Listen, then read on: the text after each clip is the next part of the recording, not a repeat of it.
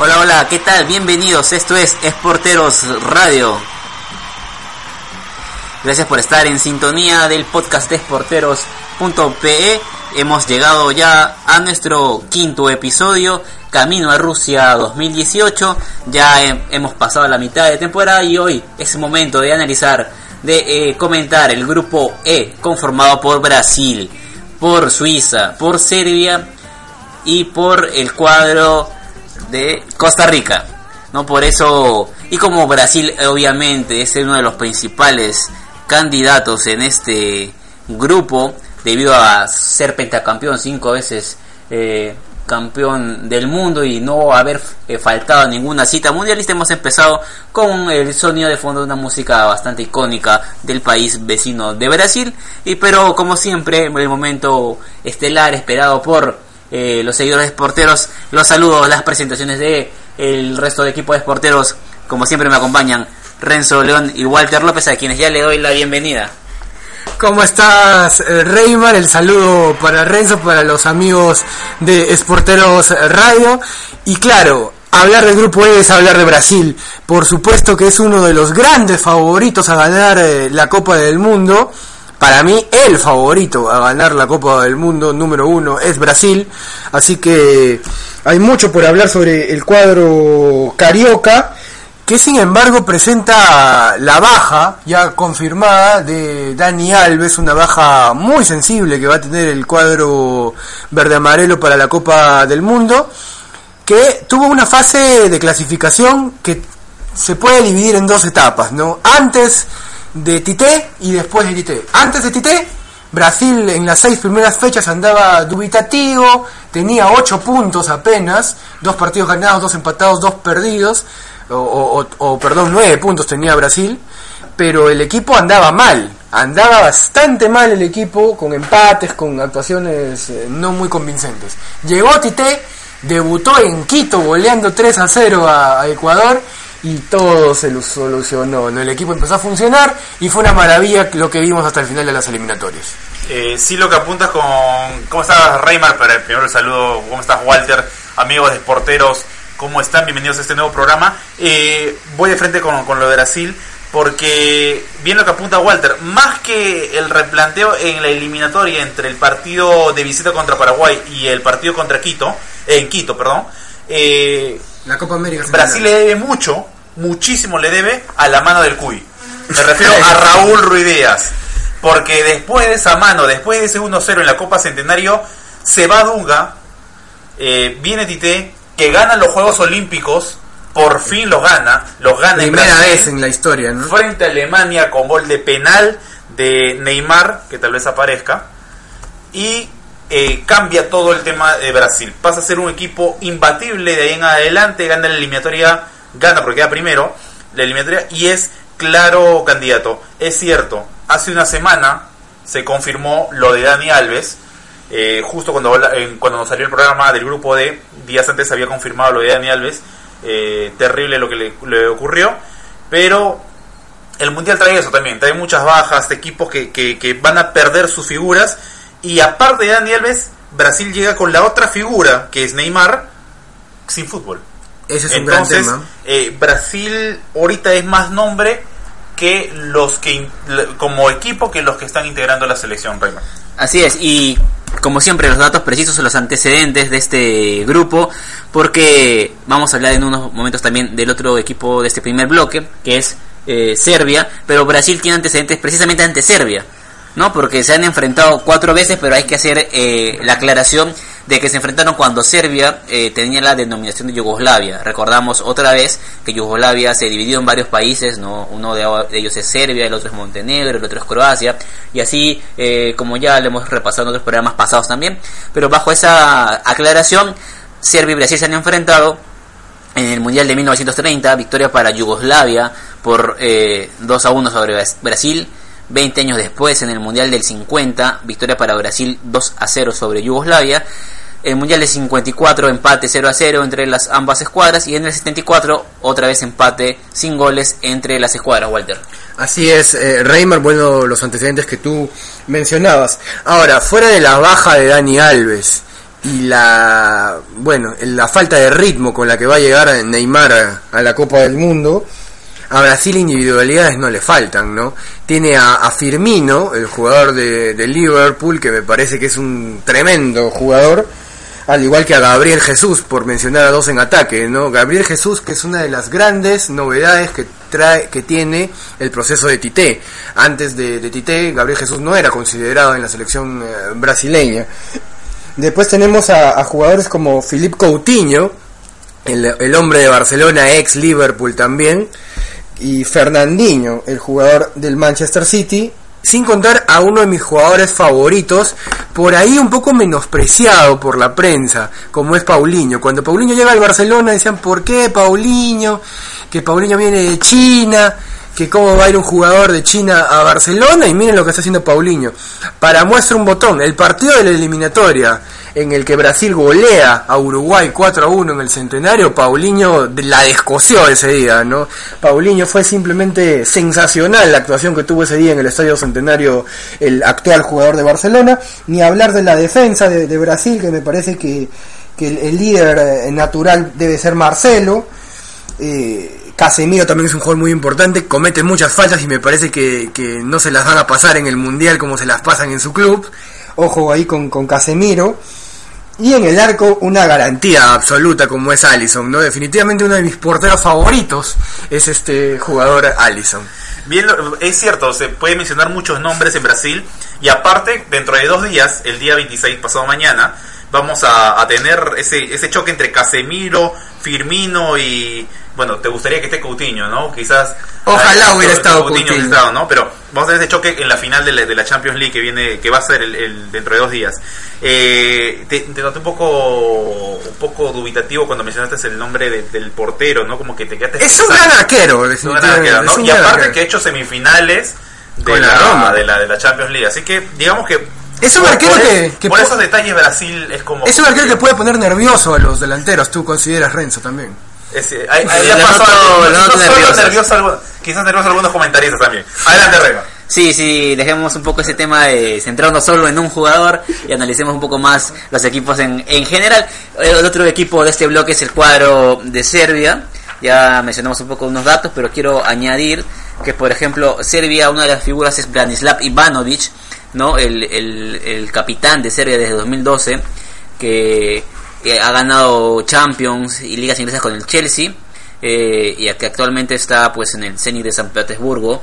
Es la figura del cuadro de Serbia. Serbia que en su momento, por herencia, como lo mencionaba hace un rato, de Yugoslavia, siempre ha contado con jugadores importantes, ¿no? Creo que uno de los que yo más recuerdo es Dejan Stankovic, ¿no? El mediocampista figura en el Inter de Milán, que también jugó... Tenía un dato interesante, que jugó el mundial con 3 denominaciones de países diferentes, ¿no? Porque jugó un mundial bajo el nombre de Yugoslavia, otro bajo el nombre de Serbia y Montenegro, y uno bajo el nombre de Serbia. Entonces Serbia siempre ha tenido por ahí figuras interesantes, y creo yo que aspira en este mundial a reeditar esas actuaciones que registra en los anales, la historia del fútbol. Bueno, si hablamos un poquito de historia de Serbia y lo que era antes Yugoslavia, yo recuerdo mucho a Mihailovic, el jugador Sinisa Mihailovic, el jugador de la Fiorentina, que además participó en el Mundial de Francia 98, jugando para la denominación de Yugoslavia. No le fue bien en ese Mundial del 2006 a Serbia y Montenegro. Recuerdo una goleada que se come con Argentina 6-0, pero en su corta historia con este nombre, como Serbia, figura un triunfo contra Alemania en el Mundial del 2010, un triunfo 1-0 contra Alemania en fase de grupos. No le alcanzó igual para clasificar, pero el equipo de Serbia clasificó primero en su grupo por sobre Irlanda y sobre Gales. Se puede decir que dejó uno de los equipos que dejó afuera a Gareth Bale de este Mundial, es Serbia, con 21 puntos por sobre Irlanda, que hizo 19. Es un equipo aplicado tácticamente, un equipo que no tiene muchos nombres, pero que digamos que puede dar pelea en este grupo. Igual no lo veo pasando, pero creo que va a complicar a más de uno. Seguimos con el tema de Serbia. mencionabas a jugadores pasados como Stankovic, ahorita mencionabas a Ivanovic que supo ganar títulos también a nivel de clubes, ¿no? Con el Chelsea llegó a ser por una semana campeón de Champions y campeón de Europa League a la vez, algo rarísimo, ¿no? Pero después creo que Serbia como que tenía mejor rendimiento cuando pasó a ser Serbia solo que con Serbia y Montenegro, ¿no? Sí. Sin contar Yugoslavia, porque Yugoslavia era un monstruo. Como que con Serbia y Montenegro tenía un poquito más de restricciones. Una vez que fue Serbia, se notó la diferencia entre un país y otro, ¿no? Que uno tiene mayor talento que el otro, aunque hay individualidades en Montenegro que por ahí podría destacar, pero por algo uno es el mundial y otro no. Bueno, si Vucinic fuera serbio y no montenegrino, creo que estaría en este equipo, ¿eh? Sí. De todas maneras, Vucinic. El chico había uno también de la Fiorentina, se fue el nombre terriblemente. Pero también hay por eso digo, había más nombres, Remo. Sí, pero hablando de estos dos primeros equipos, creo que, y sobre todo en este grupo, cae una gran responsabilidad en lo que puede hacer el cuadro de Brasil al mando de Tite. La última vez que ganó una Copa del Mundo fue en Corea-Japón 2002, de la mano obviamente del fenómeno Ronaldo, uno de los mejores, el mejor jugador que yo he visto en mi vida. No he visto un mejor jugador que Ronaldo Nazario. Y ya la hinchada de Brasil ya le pide otra Copa del Mundo, ¿no? Recordemos que las 3 primeras copas la ganó en un lapso bien breve, en un lapso de 12 años. Ganó 58, 62 y 70. Exactamente, ganó 3 copas. Luego tuvo que esperar 24 años para volver a alzar el trofeo hasta Estados Unidos 94. En el 98 pierde la final ante Francia, y en el 2002 vuelve a disputar una final. Es decir, en 3 mundiales consecutivos disputó las 3 finales, ganó 2 y perdió una. Entonces, luego del 2002 vino un parón porque se empezó a topar con el escollo de los cuartos de final. En el 2006 primero, que lo sacó Francia. Un partido rarísimo. No, el día que Zidane de verdad que se jubiló a los Galácticos de Brasil. Fue increíble lo que jugó Zidane. El 2010 tampoco pudo. Otro partido rarísimo. Pero ese partido de 2010, disculpa que te corte, Reymar, increíble, porque Brasil debió haber seguido al descanso 3 o 4-0 sobre Holanda.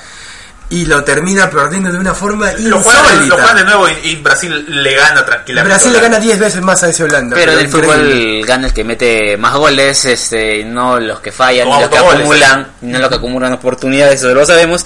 Y bueno, el 2014 era el momento esperado por la hinchada, después de haber pasado varios años en que organizó el Mundial como local, para que se reditúen siendo locales con grandes figuras en ese momento. Incluso se esperaba que juegue Ronaldinho, no jugó ese Mundial, pero fue un fracaso total con la goleada de por medio ante Alemania. Y veo para que el maracanazo quede en el olvido y llegue el Mineirazo. El Mineirazo, pero además creo que de los últimos mundiales, o de todos los mundiales que me ha tocado ver, el equipo del 2014, curiosamente siendo local Brasil, era el más discreto. Sí. Era el Brasil más discreto, con Hulk, con Joe. La verdad que era la un Brasil identidad de Dunga, ¿no? Y no solamente analizando resultados, sino también analizando el juego, porque varios partidos es muy discreto lo de Brasil. El partido con Croacia recibe un empujoncito del árbitro. El partido contra Chile, el palo de Pinilla. El partido contra Colombia, bueno, Colombia creo que le gana bien, porque Colombia era como que pintaba para más y decepción total. Y luego contra Alemania, ni que hablar. Reymar. Bien, a seguidores porteros, hemos llegado a la parte final de este primer bloque. Hemos analizado Brasil y al cuadro de Serbia. No se vayan, sigan en sintonía de Sporteros Radio. Regresamos en breve.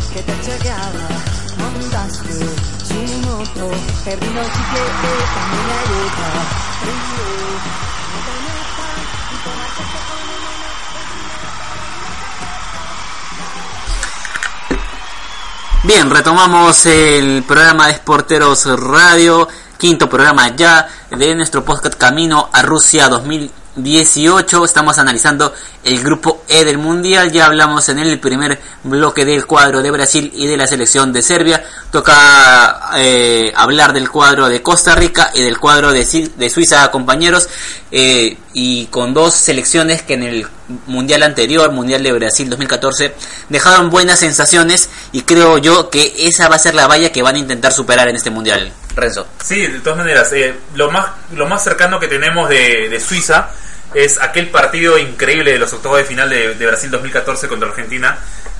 Un partido donde tanto el albiceleste como Suiza tuvieron las oportunidades de ganarlo. Se define con un gol de Di María en el tiempo extra, sin contar la jugada final donde llega el cabezazo y nadie sabe cómo entró esa pelota. Pero bueno, creo que Suiza siempre es un equipo que anima los mundiales, que anima las competiciones. Lo más cercano que hemos tenido también ha sido el tema de la Eurocopa, que queda fuera con Polonia por penales, y aquel golazo de Xhaka, la chalaca, ojo, para todos los amigos de porteros, de la media luna, ¿no? Después, nombres quizás como que no me animaría a soltar uno que digamos este es el jugador a seguir. Después de Xhaka, no, por ahí Shaqiri pasa, ¿no? Porque jugó en el Bayern Múnich, actualmente está en el Stoke City, y bueno, de ahí el portero me parece que es uno de las seguridades que tiene en defensa, como es Sommer, el portero del Borussia Mönchengladbach. Y bueno, el debut de Suiza es precisamente ante Brasil, así que digamos que tan fácil no la va a tener de arranque, ¿no? Porque seguramente va a tener la primera presentación con 0 puntos. Creo que Brasil lo va a pasar por encima de Suiza, y luego va a tener que recuperarse frente a un europeo como es Serbia, ¿no? Entonces es a priori lo que se ve de Suiza, Walter. Ahora, yo no creo que Suiza sea pasado por encima por Brasil. Creo que va a perder el partido, pero no que lo pase por encima, no lo veo tampoco tan así. Me gusta mucho también el trabajo de Stefan Lichtsteiner, el jugador de la Juventus. Es uno de los jugadores también más representativos de este equipo suizo. Hablando también de Shaqiri, recordamos el gol que le hace Shaqiri el mundial pasado a Honduras en el 3-0, es un golazo realmente, uno de los mejores goles de ese mundial. Al ángulo el gol de Shaqiri. Y a lo largo de la historia de los mundiales, si uno repasa las participaciones de Suiza, siempre ha sido protagonista, siempre ha sido un equipo duro, un equipo que ha dado pelea en las copas del mundo, ¿no? Yo recuerdo la participación de Suiza también, por ejemplo, en el mundial del Estados Unidos 94, cuando clasifican el famoso grupo de Rumanía, Colombia y Estados Unidos, con Chapuisat como figura, un jugador legendario de Suiza en esa época. También se va del mundial de Alemania 2006 sin recibir un solo gol. Ojo con ese dato, se va del mundial del 2006 sin recibir un solo gol, y en el mundial del 2010 Suiza debuta contra España y le gana a España, que a la postre sería el campeón de esa Copa del Mundo. Así que Suiza siempre es un equipo incómodo. Para mí es el favorito, pues lo voy a adelantar, es el favorito a quedar segundo en este grupo, el cuadro de Suiza, porque tiene un funcionamiento que ya es conocido, con digamos, jugadores que están todos en la élite mundial. Así que vamos a esperar que lo que pueda pasar, pero para mí Suiza tiene un paso por encima de Costa Rica y de Serbia. Y compañeros, otros antecedentes en este grupo que involucran a Suiza y Costa Rica, ¿no? Suiza, por ejemplo, se enfrentó ante Brasil en el Mundial de 1950, organizado por Brasil. Empataron 2-2 en la fase de grupos. Después Suiza tiene un antecedente ante el cuadro de Serbia, otra vez cuando Serbia tenía la denominación de Yugoslavia. En el Mundial también del 50, victoria para el cuadro de Yugoslavia en ese entonces 3-0 por sobre Suiza. Y Costa Rica tiene dos antecedentes ante el cuadro de Brasil. En el Mundial de 1990, victoria para el cuadro del Scratch de Brasil por 1-0 sobre el cuadro Tico. Y en el Mundial del 2002, Corea-Japón, Brasil venció 5-2 al cuadro de Costa Rica. Renzo. Bien, ahora vamos con Costa Rica. Es como que yo siempre voy a tener una discrepancia con el tema de las clasificaciones que se hacen en América Latina, ¿no? Vamos a hablar de América Latina. Creo que va a haber mucho mayor competencia cuando se realicen a nivel de América completa, es decir, unificar la CONCACAF con la CONMEBOL. Porque no es por menospreciar a los equipos de la CONCACAF, y Walter no va a estar de acuerdo conmigo en esto, pero el nivel de Sudamérica es totalmente avasallador con respecto a la CONCACAF. Hay equipos que van a jugar el Mundial y otros que no te dices cómo no puede estar Chile, cómo no puede estar Paraguay, cómo no puede estar Ecuador, y está Costa Rica, está Panamá, con el respeto que se merecen estos equipos. Pero a través de la historia nunca han demostrado. Bueno, Costa Rica ha tenido mundial, un mundial no te salva. Ponte, este mundial Perú llega a cuarto de final y tampoco no es que sea un histórico los mundiales. Creo que por esa parte tendría que demostrar un segundo mundial Costa Rica, es decir, llegar a cuarto de final en esta presente edición, como mínimo, para poder hablar. Es cierto, hay figuras relevantes, más que todo en el arco, porque Keylor Navas no solamente es un buen portero, sino es el portero actual, fuera de lo que vaya a pasar dentro de 2 días, porque va a jugar una final más. Es el portero bicampeón de Europa. Entonces, y llegar al sitio donde está tiene que ver mucho con el mundial pasado, pero aún así creo que es como que el rival a ganar Costa Rica en este grupo. Por ahí queda la sorpresa. Yo me animo a decir que no, pero puede pasar.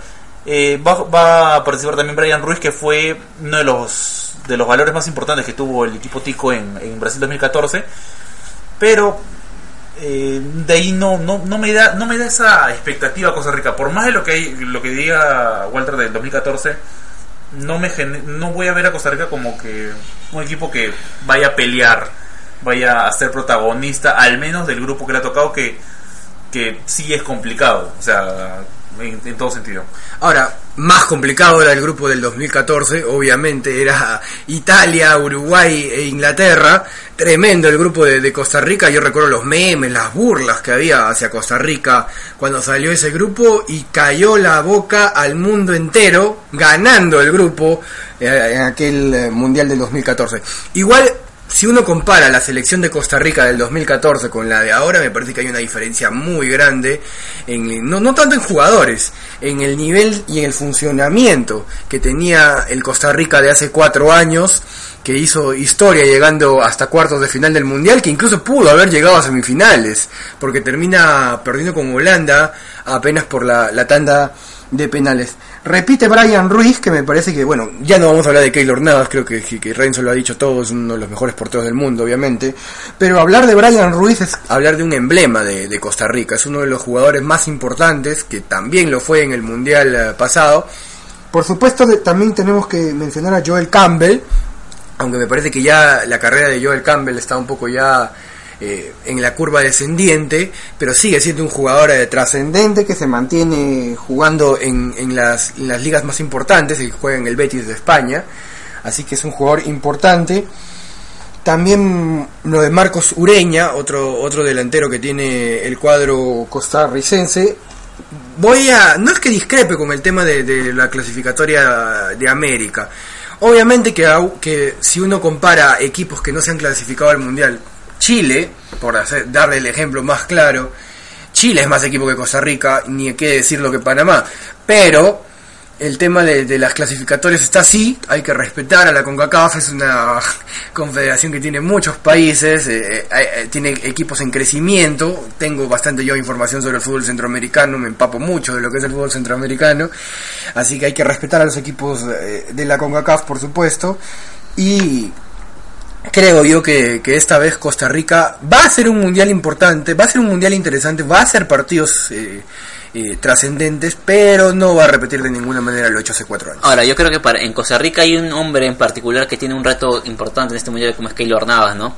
Porque va a buscar reedituar esas actuaciones que en el mundial pasado lo catalogaron como uno de los principales porteros del mundial de Brasil 2014, y además quiere con esa actuación creo yo, marcar su futuro en el cuadro del Real Madrid, donde desde que fue fichado fue cuestionado, ¿no? Entonces, apenas lo contrataron, ya pedían a dónde prestarlo. Y así ha pasado temporada tras temporada, 4 años, y sigue afianzándose en el cuadro blanco, para mi gusto, con buenas actuaciones, con uno que otro error, pero a un nivel parejo, de la mitad hacia arriba, ¿no? Pero por eso creo yo que este mundial va a tener una sensación especial para Keylor Navas, ¿no? Para Costa Rica creo yo que es fundamental el primer partido contra Serbia. Creo que eso va a determinar mucho de las expectativas del cuadro tico, que llega a este mundial. Va a ser un fixture similar al que tuvo en el 90, ¿no? Que en el 90 debutó contra Escocia, segundo partido contra Brasil, luego contra Suecia, ganó los 2 partidos entre los equipos europeos y se fue en octavos de final. Yo creo, estoy a la expectativa, quisiera que Costa Rica diera sorpresa, pero lo veo difícil. Ahora, si tengo que mencionar otro jugador con un escenario similar en este grupo, mencionaría a Shaqiri, el volante, el mediocampista de Suiza, porque si revisamos su carrera, empezó muy bien, ¿no? En el cuadro, el jugador suizo estuvo en equipos muy importantes, ¿no? Estuvo por su paso por el Inter de Milán, en el Bayern Múnich, era figura importante, por eso fue una de las llamadas a ser figuras en el Mundial pasado, también de Brasil 2014, y de pronto su carrera tomó un vuelco hacia abajo cuando decidió cambiar de equipos, y no ha vuelto a redituar grandes campañas en los equipos en los que ha venido figurando en las últimas temporadas, y por eso creo que también tal vez tenga por ahí una sensación diferente en este mundial, buscar de repente limpiar su nombre, volverse a posicionar, creo yo. Pero bien, compañeros, ha llegado otra vez el momento especial de arriesgarse en algunos casos, de irse por la lógica en otros. ¿Qué equipos clasifican en este grupo a la siguiente etapa, Walter? Brasil 1, Suiza 2. ¿Ese es el score o las posiciones? El Brasil como número 1 y Suiza como número 2. Creo yo que eso va a ser los puestos del grupo. Ya, ¿y para ti, Renzo? Para mí primero Brasil y segundo Serbia. Para mí también voy a coincidir con Renzo. Creo que Brasil va a llevarse este grupo con puntaje perfecto, incluso me arriesgo a decirlo. Y Serbia va a ir en segundo lugar, van a quedar al margen Suiza y Costa Rica, por más allá de lo que acabo de mencionar de Keylor y de Xherdan Shaqiri, ¿no? Estos son los que yo creo que van a clasificar. Y bien, amigos, seguidores de Sporteros, estamos llegando ya a la parte final de nuestro 5º episodio del podcast de Sporteros.pe, Camino a Rusia 2018. Ya la siguiente semana analizaremos el grupo F. Vamos llegando al final de esta temporada, no sin antes recordarles que se suscriban a nuestro canal de YouTube para estar pendiente de cada contenido que subimos. Por ahora estamos con esta temporada de podcast, próximamente tendremos más contenido en nuestro canal de YouTube. También síganos en Facebook como facebook.com/esporteros, en Twitter como @esporterosp, en Instagram como @esporteros, para que estén pendientes de nuestro contenido. Eso ha sido todo por hoy en esta edición, será hasta el próximo episodio.